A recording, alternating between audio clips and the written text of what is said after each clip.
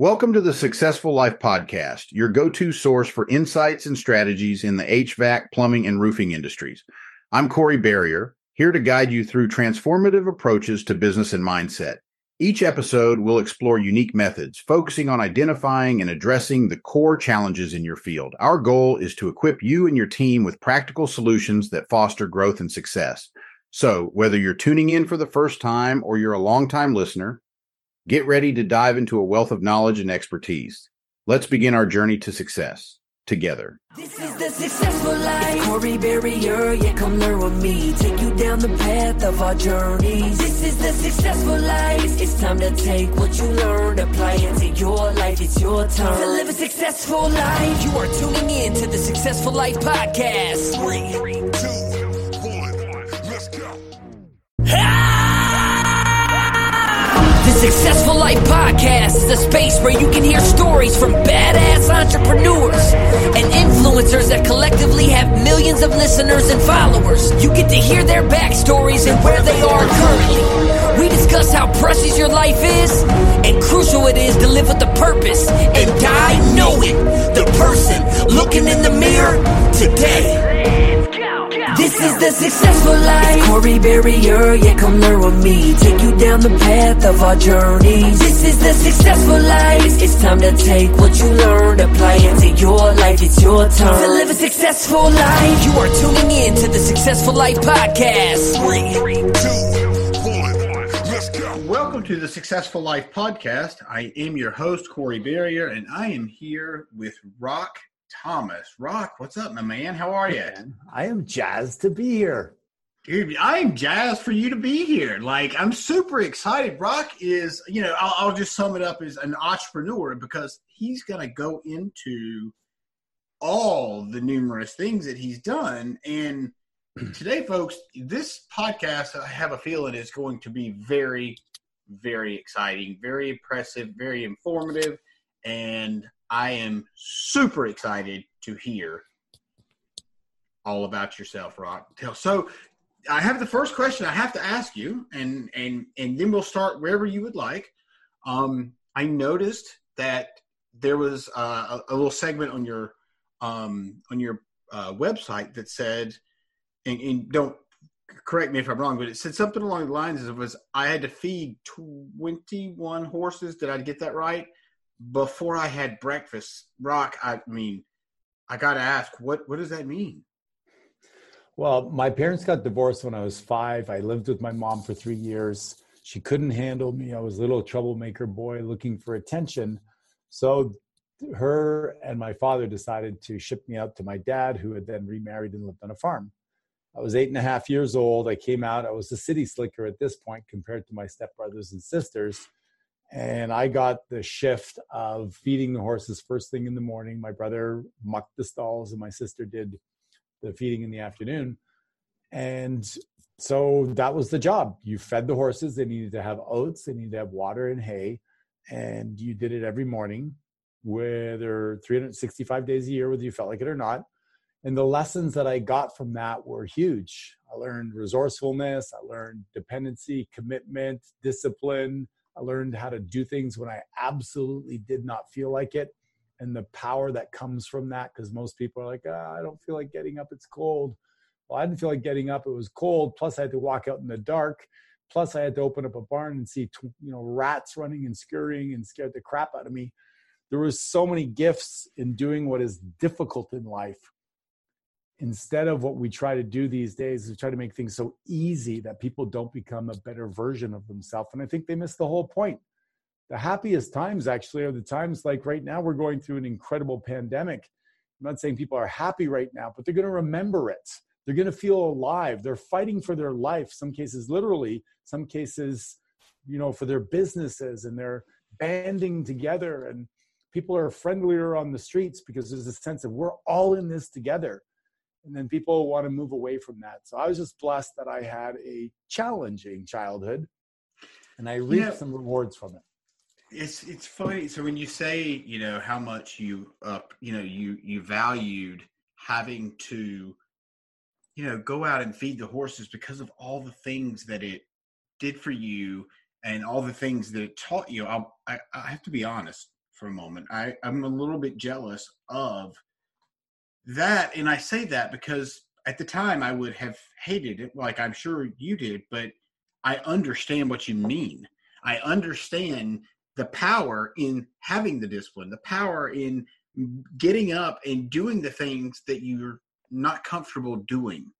And, right now, it's interesting time. People are either excelling or they're completely going downhill or maybe everywhere in between. I mean, I don't think anybody knows really where they're going, but that is such a powerful thing that happened to you as a young kid. And I'm so glad that it did, because guess what? Now I get to talk to you and you get to give me knowledge and give some knowledge to the people that are listening, Rock. So tell me more about, past your horse feeding. What did you go into real estate right after school, or what was your next step? I continued the programming of my brain, and my brain was life will be difficult and you're going to have to work hard your entire life, because that's the message I saw and the message I was told. And so I went and I drove taxis. I worked as a flight attendant. I was a bartender. I did carpentry. I did cleaning. I did door-to-door sales, telephone sales, anything I could work 12, 14, 16 hours a day. Sign me up. I was in, because that's what my brain was told I am. And then when I got into my late 20s, I had a senior citizen home. I had a rental property. I was working as, guiding the flight attendants in my small airline. My father got sick with cancer. I took time off, and very quickly I lost everything.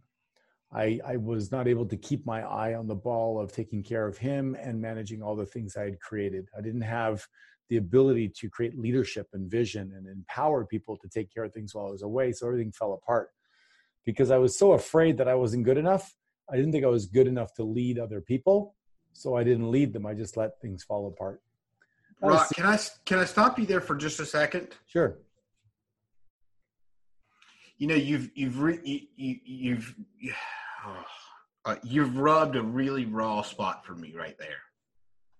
And what I mean by that, and I really don't talk about this a whole lot, but for whatever reason, when I sold my personal training business and I opened up a hormone replacement clinic, and then I departed from that and I started my coaching business. But there's something about this business, Rock, that I don't, there's a part of me that doesn't feel like I'm good enough to lead people. And I know that's not true, but I have this thought in my head, and it's almost like a blockage, I think. Mm-hmm. Yeah. So what I learned is that our brain actually shuffles the negative experiences to the top, kind of like your desktop computer, and it leaves them there so that you don't continue to make the same mistakes over and over again. So let's say you were on the phone, multitasking, tying up your shirt, you turn around, you knock the coffee pot over and burnt your leg. Well, it's going to shuffle that experience, even though you maybe had 60 days where you just poured yourself a cup of coffee and it was awesome. That day there was a new behavior, and it brings it to the top so you don't do that same thing. So the next time you're in the kitchen and you're on the phone, you're doing a bunch of things, you're like, whoa, hold on a second here. I remember there was some pain. The problem is that this happens with almost everything, right? Somebody tells you you're good looking, you're smart, you're funny, you're great. And then one person walks in and goes, yeah, but he's an idiot. And that stays at the top of your brain for the rest of the day. You replay it over and over again. And if you don't consciously have practices of visualization, gratitude, and rituals and stuff like that, that I'm not enoughness, it will rear its ugly head as a way to protect you from being embarrassed, humiliated, shamed, looking stupid, etc. So it's a work in process, and that's what we call it personal development. But this is you're so right, because it's that fight or flight, right? I mean, it's like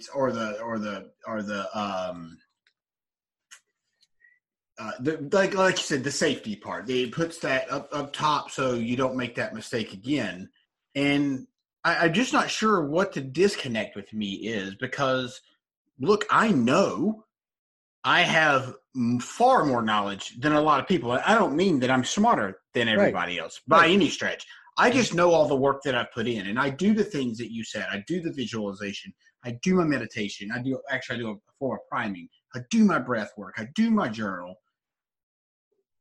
But there's a disconnect with me asking, almost like I'm asking for the sale, which is so crazy because I coach people to ask for the sale. Yeah. Well, I honor you for being vulnerable and transparent on this call for that, because we all have these little hidden things. I mean, I had a guy I worked with where he was 5 years old, and every time his dad would leave to go to work, his dad would say, "Hey, big guy, daddy's going to work and you're the man of the family now." And he started to take this on literally, to think that he had to like take the garbage out, and he had to, if his mom was in trouble or she couldn't open the jar, he had to. And he realized that he lived this way until he was about 42 years old, where he had to be the man to everybody. And he ended up becoming the doormat. He ended up being this, like, trying to solve everybody's problems, until he linked it back to that one time where he really wanted to make his dad proud. But it was a programming that happened in all areas of his life, until he started to change that. And we start to put up healthy boundaries and the ability for him to say no. So probably we all have these unconscious little suggestions / beliefs that are actually running the show. And we wonder why we sabotage ourselves, or we don't say yes to the big opportunity, or we get on stage and we feel like a false prophet, or whatever it is. And they're just these suggestions that were embedded usually by the people that we want love from.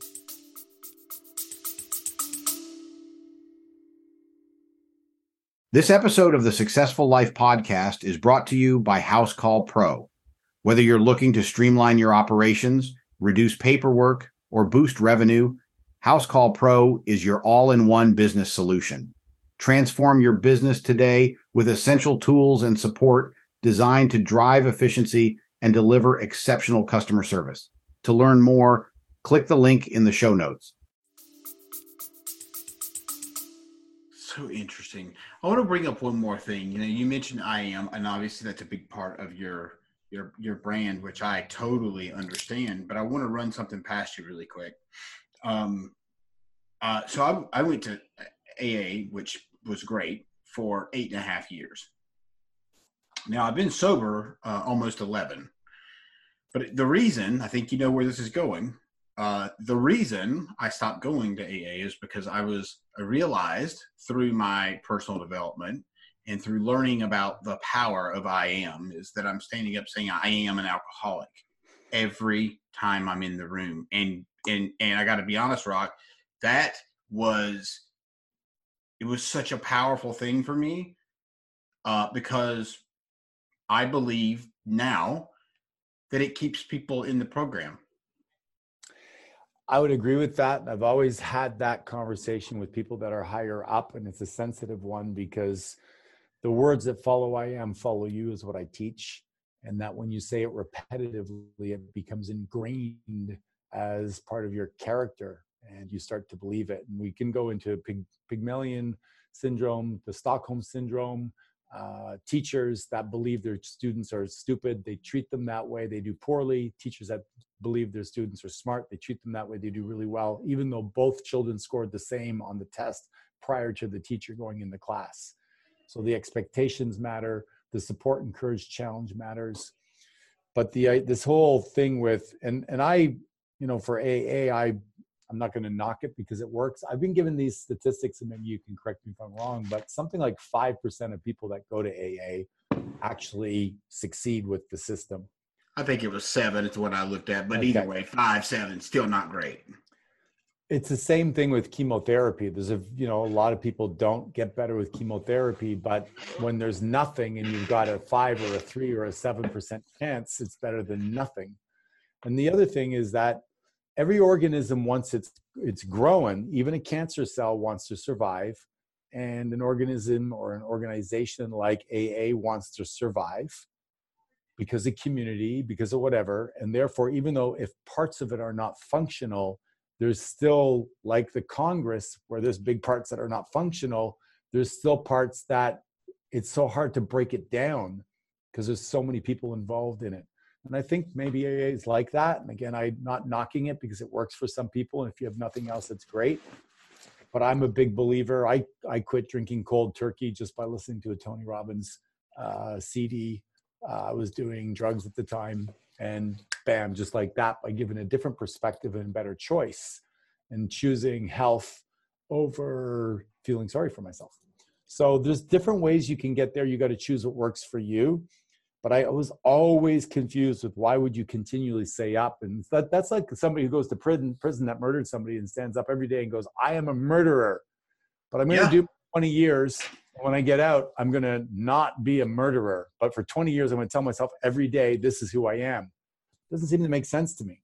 Right. Well, and the brain doesn't even understand the not part. It gets the I am part, but it does not get it doesn't know the difference, you know. Correct me if I'm wrong. Well, that's what they say, and I get that. I think what they're doing in that process is they're saying, I can't handle this alone, right? I'm an alcoholic. I'm releasing to the group, to the higher power, and I'm going to receive help with this. I think that's the intention behind it. Yeah, no, I agree. I was thinking more along the I am a murderer, and then going, I am not a murderer. Like the knot's not going to be hurt. Right. That's what I was. Yeah, got you. You know, the brain doesn't process that. I'm a loving, kind person. I care about people I don't even know. Might be a better sentence to have for yourself. I used to be dependent on some outside source to make myself feel better, whether it's cocaine or drugs or alcohol or pills or whatever. And now today I'm making new choices every day that I'm empowered by. I think would be a better way to do it. But again, you know, I'm not going to those meetings, and I'm not being asked to make them better. Sure. Well, so Rock, let's talk about that for a minute. You said you got some drug history. Let's talk about that for a moment. And then let's talk about all the amazing stuff that you've accomplished in your career, because I'm super impressed, by the way. Well, thanks. I mean, you know, I grew up my parents didn't drink, and without a TV, so I wasn't exposed to it. Then when I finally got exposed to it around 17 or 18, I used it as liquid courage, because I really did not feel, you know, very confident socially. And that was the extent of it. It was very kind of fraternity kind of, you know, not into drugs, no hard drugs then, a little bit of pot. Later, after I got successful in real estate, my mid-30s, late 30s, I thought I was a rock star. You know, I got into real estate. I was terrible. I made one sale. Then I got a mentor. I went to 32, 45, 65, 100. I broke every record, bought the company. Company was making 300 million in sales a year. I took it to $1 billion in 4 years. And I started to want the next high. So I would go to my, you know, outings and the 5 to 7s, wine and cheeses. And then somebody would say, hey man, we're going around the back to have a puff. You want to come? I'd be like, yeah, of course, I'm included.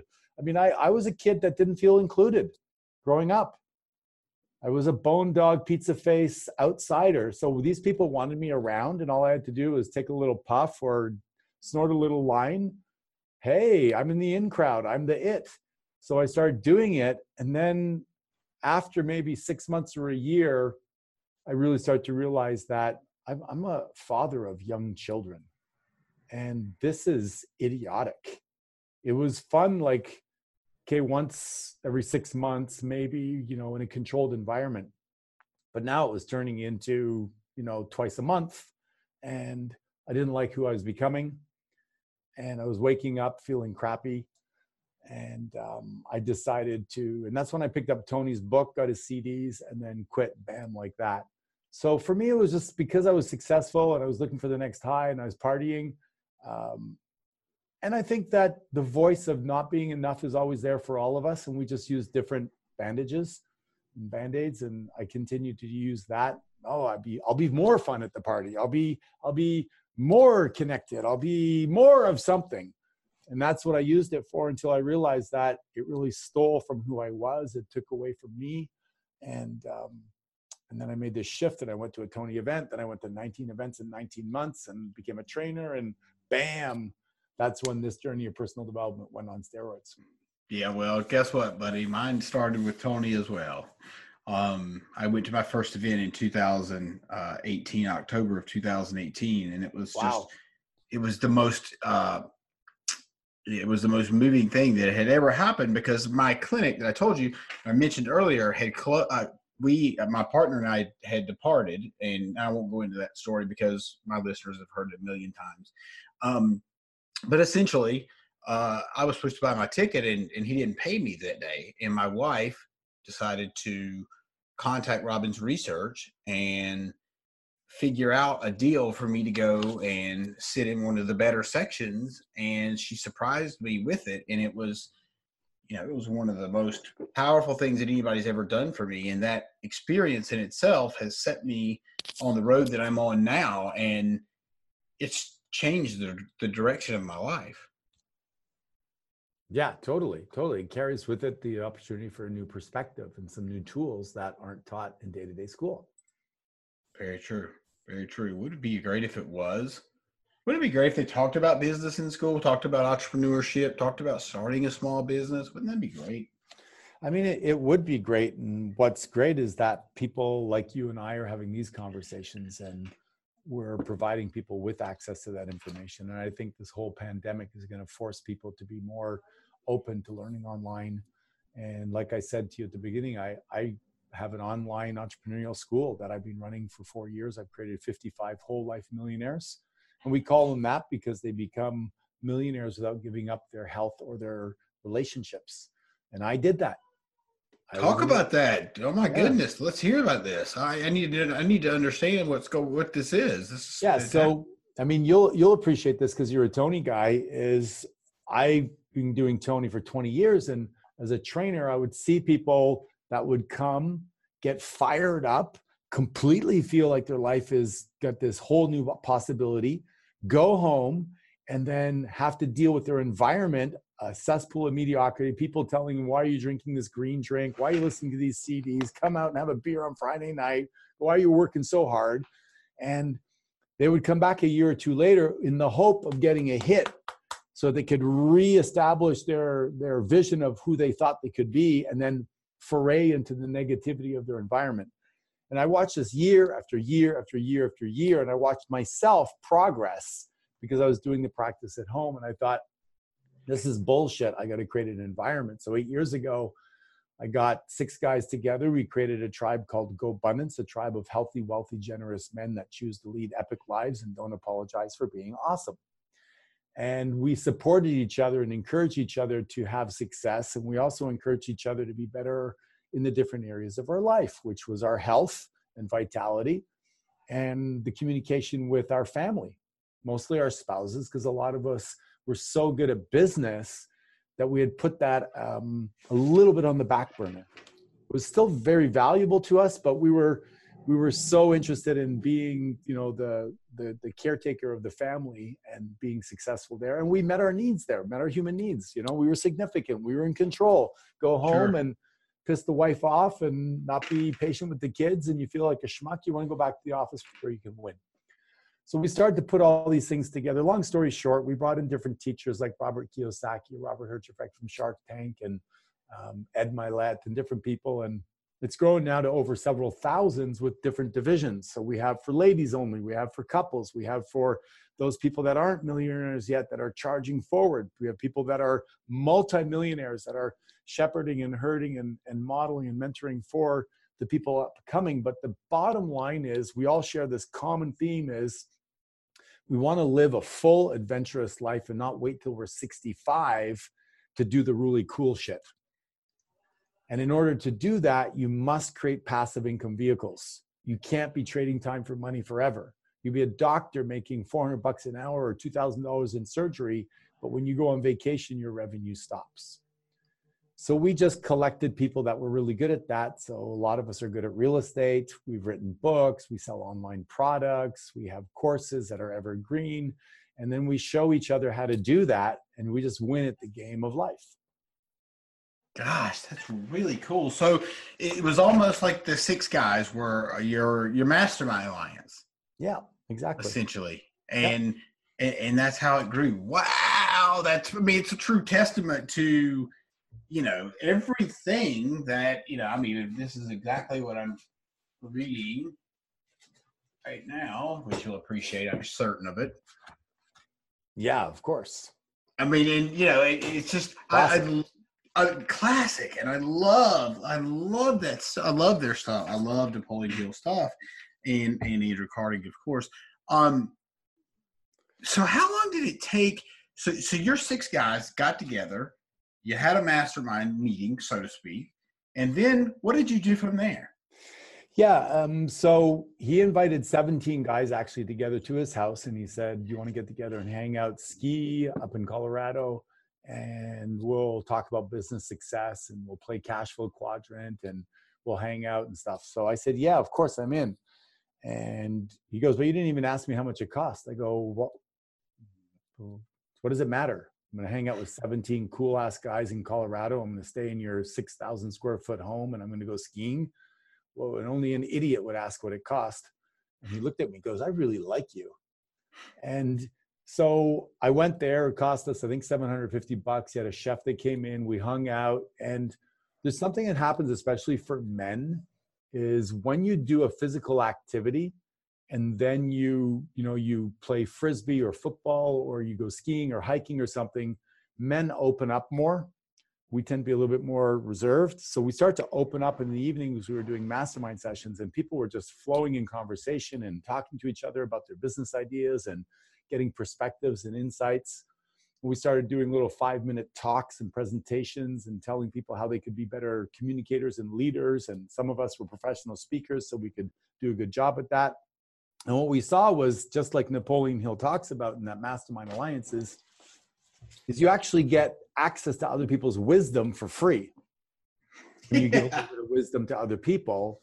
And rather than get coaches, which we all had, we had now this mastermind alliance of all these people that had an interest in pushing you and being pushed. And therefore we could call each other out when we were playing small.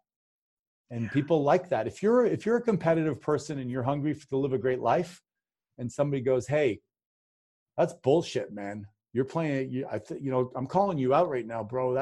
You're playing small. When you go home to your wife, you really want to tell her that you decided that you were going to sleep in and not get up and come snowshoeing with us?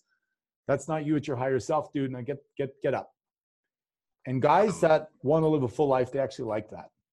See, I love that. Like I love that, and it's just literally living proof that this thing works. It's amazing, you know, when you get like-minded people together. Oh, the stuff that can happen is just unreal. Yeah, and time disappears, Corey. You start getting into this flow, and you start talking about cool stuff, and when you're in an environment where everybody agrees that we're going to look for the solution and not, the problem, and not pick on each other, but rather lift each other up, then you feel safer. And when you feel safer, you flow and you open, and all of a sudden now it's a party all night long with no booze and no drugs, and it's awesome. Yeah, it absolutely is. It's incredible, and this, it is so funny how our brains work, because I'll tell you a quick story. We were doing our RTA Syndicate. We were doing a North Carolina event, and I know you know what the RTA Syndicate is. And so we met, and I really didn't want to go. I was feeling like off. I didn't even, it's a one day thing. I was like, I just don't really feel like going to Greensboro. My wife's like, "Look, tomorrow you are going to get up and go, and you're going to meet the exact person that you need on your podcast." And I'm like, "I already know the people that's going to be there." And she was like, "Just fine. Just listen to me." Sure as shit. So I go. So Chris Saunders, a good friend of mine, he asked me to ride with him, and I got there, and sure enough, Vaughn, you know Vaughn Kohler, Vaughn was there, and so I got to ride with Vaughn the whole way there and the whole way back, and talk to him and get to know him very well. And out of that meeting, all kinds of stuff has happened. And yes, I've had him on my podcast, but not just that, but like I bonded with him. I made a relationship with him, not just with him, but with several people there. And some of those people have really held me very accountable. And I'm glad I went. It's doing the things push from your girl. Absolutely. And it's just doing the things that you don't feel like doing sometimes. It just is. Being comfortable with being uncomfortable. Totally. So you mentioned something a second ago. I was going to ask you. You did say you had written some books, right? Or 8? Yeah. So I've written 3 books. The Power of Your Identity was the first one. The Words That Follow. I Am, Follow You, and How to Change the Labels That Don't Serve You into labels that are empowering. Go from working hard to working smart. From ugly, as I saw myself, to ruggedly handsome. And you can shift those identities, and you can see. And I just say this as an example just look at somebody's physiology. If I say, I'm ugly, or if I say I'm ruggedly handsome, you can see if you're paying attention, I'm congruent. Right? Yes, I can. I'm not trying to prove it. I'm not trying to convince myself. It's come from me feeling that way for quite a while now. And if I said I'm a billionaire, well, no, not so congruent. Multimillionaire, yes. So you can help evolve your identity over time. And you know what? I was not a very compassionate, sympathetic person growing up. I grew up in a tough environment, and I was a bit of a dick. And I've learned how to develop that part of myself and be much more considerate to other people's feelings that didn't come from the same programming I came from. Sure. But I had to be intentional with that, Corey. I had to give it energy. I had to give it life. I had to nurture it and develop that part. So somebody who's sitting there going, yeah, well, I'm not a hard ass. I can't push through. And, I don't have the hunger and desire of some other people. You can develop it. You can nurture it. You can get yourself into an arena where that grows and you find that part of yourself. So that was that book. And then the second book, Your Epic Life Blueprint, I wrote it because after coaching people over and over and over and over again, I used to speak and then come back with like 30 new clients, and I'd walk around my pool in Florida and all day long coaching people over and over. And I started to notice there was a pattern, Corey, of this. I would say the same things. Sure. I would give them the same resources. You need to be spending 30 minutes a day at putting something intelligent in your brain, not just, radio and TV. Okay. You need to set some goals, have a plan, and execute and follow these 5 steps in order to make sure you stay on path. Okay. You need to be able to reframe things when things go badly. You need to be able to believe that you'll figure it out. You need to be able to increase your net worth, not just your cash flow, but your net worth, and develop assets. So I put 10 of them together, the ones that were most valuable, that the most successful people used, and wrote a book about it, created a course around it.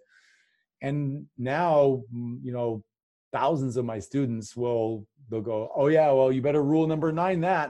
If Rock was here, it'd be rule number 9. So they use them as a way to stay on the path of success. The same way, your mom and dad said things to us that are meant to guide us, like don't talk to strangers. So you're walking down the road and you want to talk to a stranger, and you have a quote and it says, don't do that behavior, stay within the guardrails of this better behavior. So I developed these guardrails of better behavior for success. And that's what that book's about. So really quick, before you go into your third book, I think I love that you said that exact sentence. You said, don't talk to strangers. My belief is that is why our society has a problem with sales. Yeah. Is because at an early age, we were told, don't talk to strangers. In Rock, nobody ever said it's okay to talk to strangers. So we never had permission. And so I think that's the reason we have a hard time reaching out to people on the phone now instead of a text message. Pick up the phone and call somebody. I think that's the reason why we struggle with that. It's definitely one of them, right? When we work with people, you find what is the belief that's holding them back. And the belief there is mom and dad said, be a nice person. Don't be rude and interrupt a stranger, or whatever that went with that sentence, right? Or careful, talk to strangers, you'll be taken advantage of. But the seed was planted, that belief is there, and now you have to override it every time you're going to talk to a stranger, because your brain, remember I said, it sifts the negative things up top. It's sifted to serve you. And it said, like, if especially if you're a woman in sales and you go door to door knocking, she's going to be thinking at every door, might I get raped? Might I get taken advantage of? If I get pulled into the house, will I be safe? So it serves her to be cautious and to look around. But for most people, it takes them out. Yeah. It stops them from taking the action because they don't have enough, figured out enough ways to override that and take control back. Yeah, well, I think their mind's saying there's more risk than there is reward. Yeah. You know? Essentially, yes. Yeah. So tell me, okay, what was the name of that book? The second one you just said? Your Epic Life Blueprint. Epic Life Blueprint. Cool. Yeah. All right, number 3. What's your third book? So number 3 is a 3-in-1 journal. It's a planner, it's a journal, and it's a agenda. Okay. And this way you can have, because I know, I'm sure you journal, right? Yes. So, right. And I don't know if you still, I use Google Calendar, but I also still like to use, the old fashioned agenda kind of a book. You can't really see it here. I can't. I can't. It's just an agenda where I write in and I look at my week and I see what I have going on and I can Like take notes. A covey. Yeah, exactly. Yeah. It's like a covey, except I created my own. So I took Tony Robbins' RPM, Stephen Covey's, time management system, and then the Pareto principle, 80-20, Gary Keller's One Thing, pulled the best out of that, created my own book where you can journal, goal set, and have an agenda all in one, so I don't have to carry 3 books around. That's a great idea. And what's the name of that? So this is called, we call it, I think, your Epic Life Planner. All right. And so just really quick, where can people find these 3 items? You can go to Amazon for the first 2 and get them. The third one, I think you have to come directly to our website. We use it mostly internally for our students and stuff like that. So we would send them a PDF and they could print it out themselves. So that's really cool. If they're hungry enough, they got to hit me up. Yeah, for sure. That's super cool. I love the fact that you put it all into one because you're totally right. I have 3 or 4 different things that I write in. Yeah. And, I'm ADD, so God knows that makes it even worse, seems like. Totally. So, that's so funny. Okay, so you're a speaker, and you've spoken numerous times, right? And you've spoken with really pretty big name people. And you've already listed off a few. So the event, sorry, I'm all over the place. Let's go back for a moment. The event where you said you had the bigger, like you'd had Ed Milet, because obviously he's somebody that I value. You had him come to is it something you set up? Is that what that was? Yeah. So we do about 25 events a year for my mastermind groups. Okay. And depending on what we do, we bring in different speakers. So we had Ed just recently at our winter retreat in Aspen, Colorado. And we will do events that are anywhere from 2 to 11 days long. And one is an international trip that is 11 days long. The other ones are typically 3 or 4 days. And we do always something that's fun. So we ski or mountain bike or kayak in the fjords or climb Machu Picchu in Peru. But we do it with the intention of high-minded conversations on the bus rides and on the walking. So we have a card game, we ask questions and get around the campfire and we pull out our goal-setting devices and we share what our vision is and we get feedback and have people punch holes in our next business opportunity until we refine it until it's bulletproof. So it's a really cool environment of learning and sharing and caring for each other while doing bucket list adventures. That's super cool. So how many people do you have at your 25 events? So it varies anywhere. Like we may have some that are member led. So let's say a guy goes, oh man, I really want to go golf Pebble Beach. And I got a contact for that and I can get 8 spots. He'll float the idea in the community and the first 8 guys that say yes, they'll go off and do that, and they'll have a great time. At our big winter treat events, we have about 150 to 200 that show up, and it's more of a conference type of an idea. We rent homes, like in Mexico. In March, we rent 4 homes. Last was worth $38 million. They're on cliffs and stuff, and they all sleep together, and then we converge on one house and we do the content in the evenings. So it's really fun way to hang out. It's very immersion type. It's you're all in yoga, meditation in the morning, healthy food, and then play during the day, and we mastermind at night. That's cool, dude. That's so cool, man. That's super cool. I'm so shocked I haven't heard about this. That is super cool. It's amazing that you do 25 a year. You know, that seems like a lot more than a lot of people do. But I guess, like you said, you know, some are optional, obviously.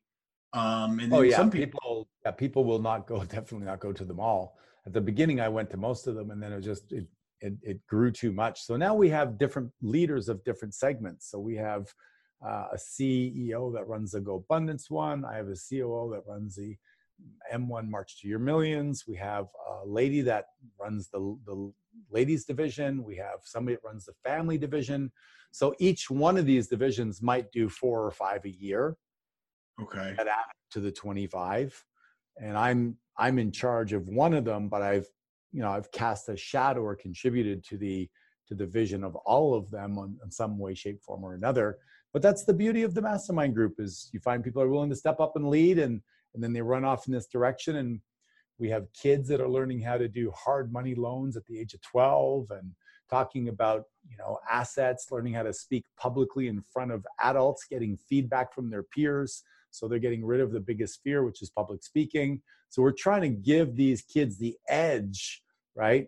And teach them different things. I have alopecia, which I lost all my hair to alopecia when I was 40.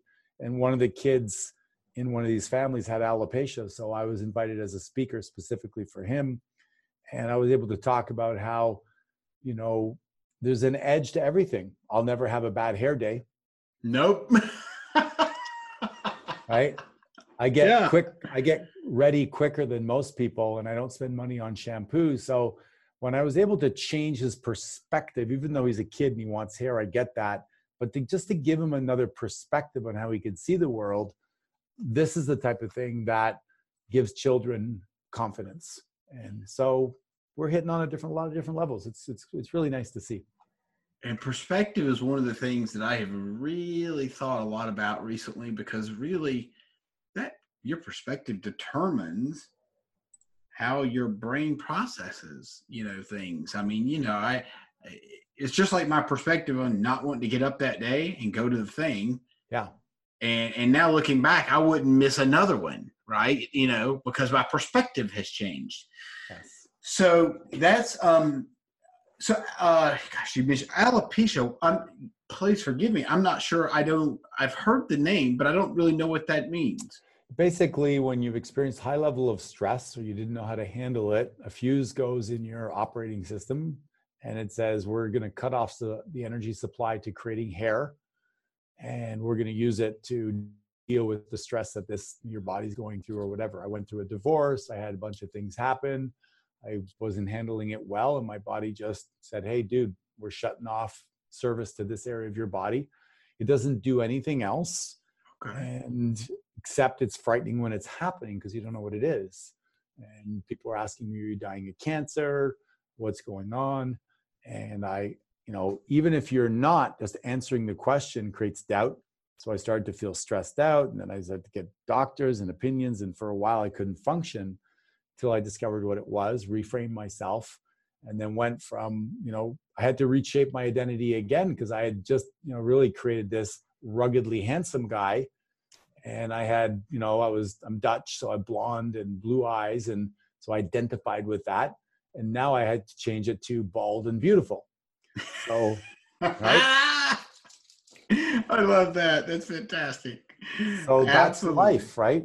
It's life is you just keep on adapting and evolving. And fortunately I had the tools to do it. And the funny thing is, I was so vain that 2 years before it happened, or a year and a half before it happened, I went and got a hair transplant. So I don't blame you. I don't blame you. What happened? It fell out too? Well, so I have this big scar across the back of my head that was covered by my hair, right? And then the following year, all my hair starts falling out. So not only do I not have the hair I just paid like $6,000 to have brought from the back to the front, I now have this huge line across the back of my head that everybody's like, what the fuck is that? Oh, so I have to explain that, I was so ego driven, and then I wasted my money, and then God basically slapped me around and said, look, we made you just perfect the way you are. You don't need to make all those changes. So it was, life, there's so many lessons you get in life, and the hits keep on coming if you're out there playing. So the ability to reframe yourself, as you know, is so important. Without a shadow of a doubt. It's so important. So, Brock, what's been, do you think, the most impactful thing that you've done in your career or life / personal development, whatever it is? What sticks out in your mind when I ask you that question? I really think that, what's useful to people is your ability to say yes to things that are just outside of your reach is going to cause you to find the courage and make you feel alive, which most people don't feel very alive. That really served me. I mean, to give an example, when this guy David said, hey, you want to come to my house and mastermind? I said, yes. I didn't ask for the details. When my mentor asked me, do you want to buy the company that you're a salesperson for? I said yes, without knowing the details. Yes gets you into the conversation of possibility, and most people say no because they don't know the how, and they miss out on a ton of opportunities. I ended up on Celebrity Apprentice about 4 years ago because I said yes to getting on a plane with a friend, and that turned out into an opportunity for him to get on Celebrity Apprentice. He turned to me, he goes, you want to get on? I'm like, hell yeah. And so we flew straight out to LA and got on, Donald Trump's Celebrity Apprentice. So saying yes, trusting your intuition, and then figuring out the details, the how, the obstacles, the pain, etc. later is what's allowed me to continually be in this growth mode and get opportunities other people have passed by. And I would invite people to really access courage and start saying yes to more things. So let me ask you a question on that very subject. So how do you handle, and maybe you don't have to handle this, right? So I'm very much so like you. When somebody asks me to do something, I feel like there's a reason why I'm being asked to do it. Mm-hmm. And so I will often say yes to things without knowing the details. And I believe the reason that I have grown as much as I have is because of that. So how do you handle, being around people that maybe don't want to say yes and that want to question the process or question the how, or how can you even consider doing that right now because of the XYZ and because but my answer is because I believe that it's going to work. How? I don't know, but I just believe it's going to work. You're going to have to make some tough decisions in life, and one of them is who you're going to spend time with. And most people are not very intentional about it. They talk to their neighbor all the time. Maybe they even have street barbecues with their neighbor just because they happen to live there. That's one way to choose people you're going to spend time with. The other way is to be intentional about it and find out what people's values are and then hang out with them. So I seek people that are learning based, that are curious, that are hardworking, and that have the desire to celebrate my successes and are interested in sharing their successes with me so I can celebrate. And when you start to hang around with those people, you have less of that conversation. That being said, wherever you go, whatever you do, I go golfing and I golf with people I don't know. And some of them are, really incredibly positive and some of them are not.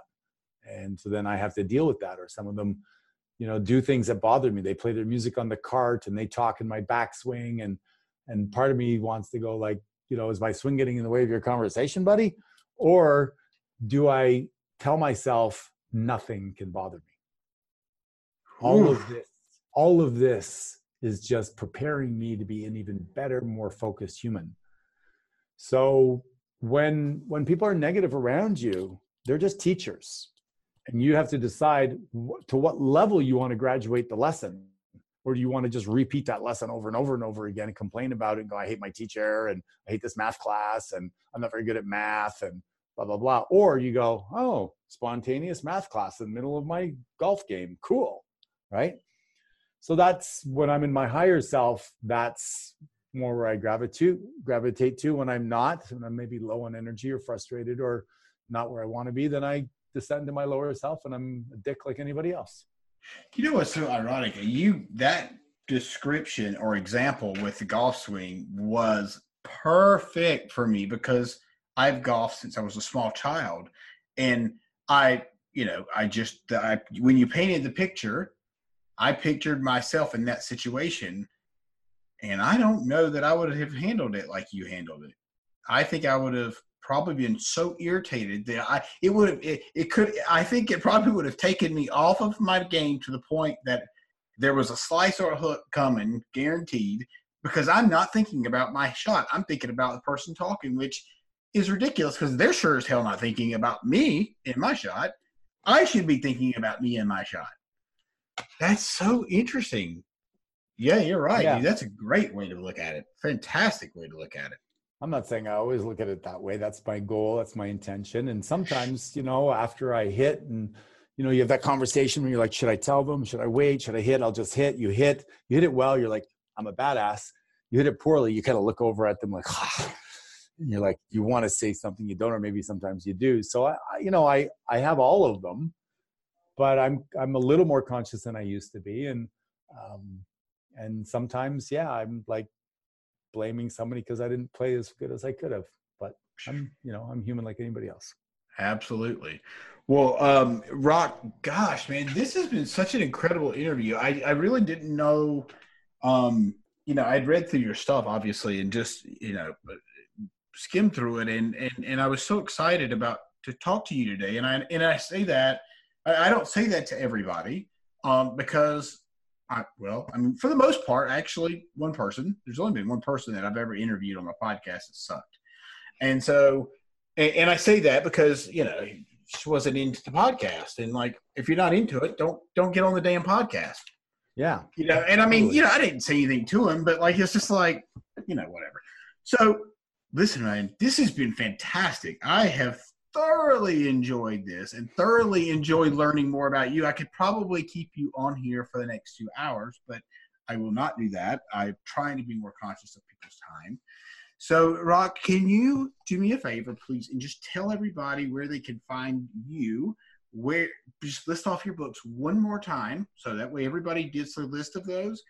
And anything else that you would like to say to the folks that are listening, that maybe are stuck or that maybe are thinking, I can't be one of these guys. I can't be the host of a podcast, or I can't be Rock, who also is a host of a podcast, but I can't be one of these people.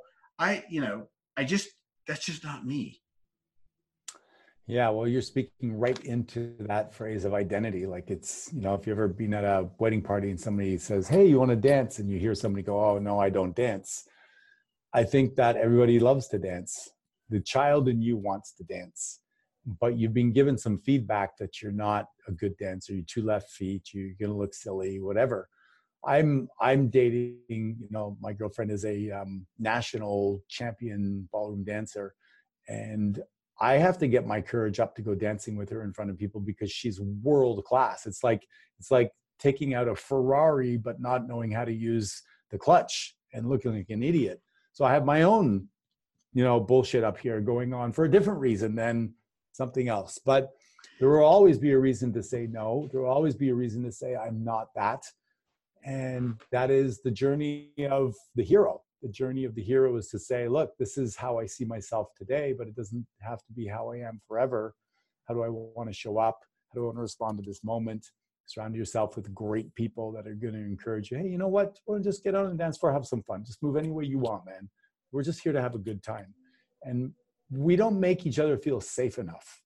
One of the things I love about your interviewing style is you're present to the conversation, and the next question becomes almost organic from where the conversation has gone, which takes a lot of courage because it means you don't know exactly where we're going to end up or what have you, but it allows me to just go wherever I want to go without being too scripted, which I think really serves your listeners. I really, really appreciate that. And you have given so many examples today that literally speak straight to me. And I'll tell you really quick why I say that. I was dating a lady that was 11 years older than me, and she did West Coast swing, and she had been doing West Coast swing for 4 years.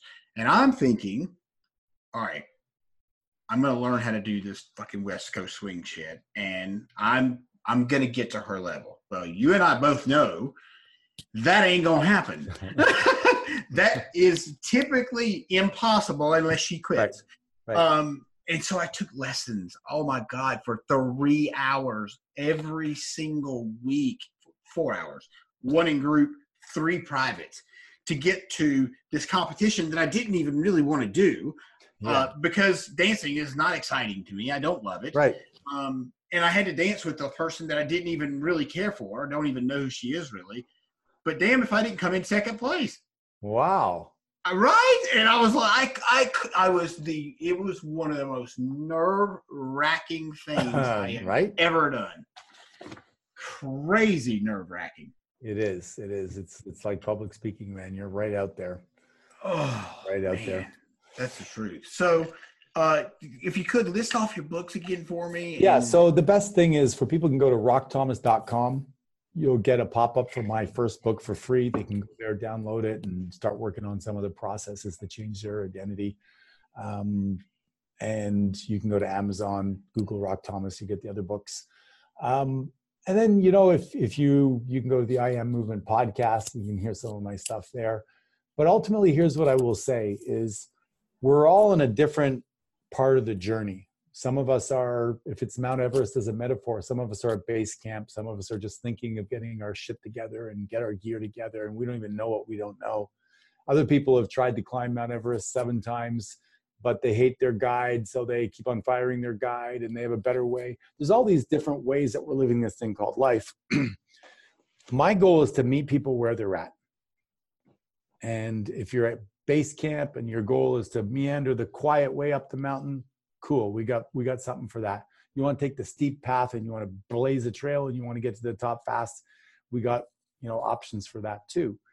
So after doing this for a long time, I really like to find out what the person's real goal is, help them get clear, and then give them the map to execute upon. And that's the journey that's really satisfying to me, is to help create leaders. Because if I help make you a better man, not that I have the tool, I'm saying I'm better, I'm just saying I've studied what's worked for a lot of people, then you have an impact on your family. You have an impact on the generations to come with your children, that you're more patient, you're better guided, you're doing your things, you don't suffer from too many addictions. Then that has a lasting long-term effect. And that's my legacy, is to help people become better versions of themselves, so they impact their family and their businesses and the people around. And really, it boils down to becoming that best version of yourself, really. That's really it really is. And people, that's what I say is, live your best life. And we can compare and we can do all those things. It just usually pisses you off. But, at the end of the day, you're unique, I'm unique.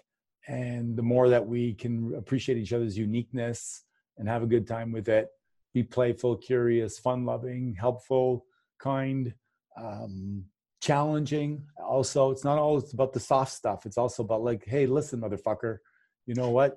I see more of you in that. Now get your ass back out there. We need you on the team. Let's go. And sometimes that's what it takes, right? Is somebody that you don't want to let down, asking you to step up. And then you're like, oh my God, I caught the winning touchdown, or I closed the deal, or I stood up and ran the meeting while so-and-so had to run out and get his kid. And you're like, I'm part of something that matters. And that's so fulfilling. Yeah, without a shadow of a doubt. I have to tell you this really quick. The last time that I went and I volunteered for Tony, I got to be, and you'll appreciate this because you've been to so many events and you were a trainer, but I got to be the celebration person.